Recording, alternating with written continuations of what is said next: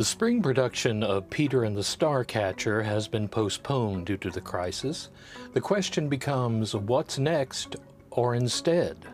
There are some students, mostly drama majors, who take a practicum course as part of that.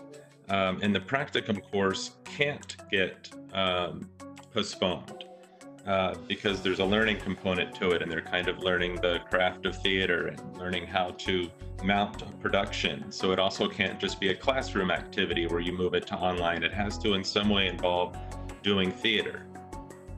So we decided to do an online production so that it would still be a live performance. It would just be kind of online in windows like the one I'm in. And we're now in progress of coordinating with everybody else at HCC to make it happen. Right now it's looking like it's going to be live streamed on the HCC Facebook page. And there's something in the works to maybe even connect it to the HCC Foundation and provide an opportunity for people watching to donate to their student COVID relief funds. So it takes a lot to coordinate, and coordination is still going on even as we're talking now. Right now we're looking at May 2nd, and the tentative time is around 5 o'clock.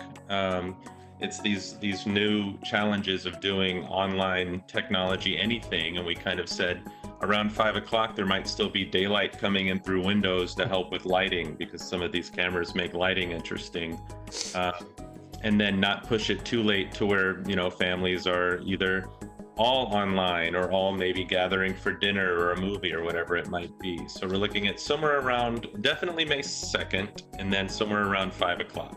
The big thing about it is it's a great opportunity for the students to have kind of this final capstone project at the end of their practicum course, where they get to show acting ability, design ability, singing ability, all these things that you would have seen from them in Peter and the Starcatcher in person. They're just now going to be broadcast out online. And it's so important for them to be able to do this and for people to be able to come and watch it. And I think one of the big reasons we're doing it is that theater is live. If you're watching a recording of something, even if it's recorded theater, it's not quite what we consider theater to be. So we're really putting this out there to kind of have an hour event of live theater, live streamed to a screen, but, you know, performed by actors in our drama program and designers in our drama program, live and in person. For HCC Beat, this is Randall Williams.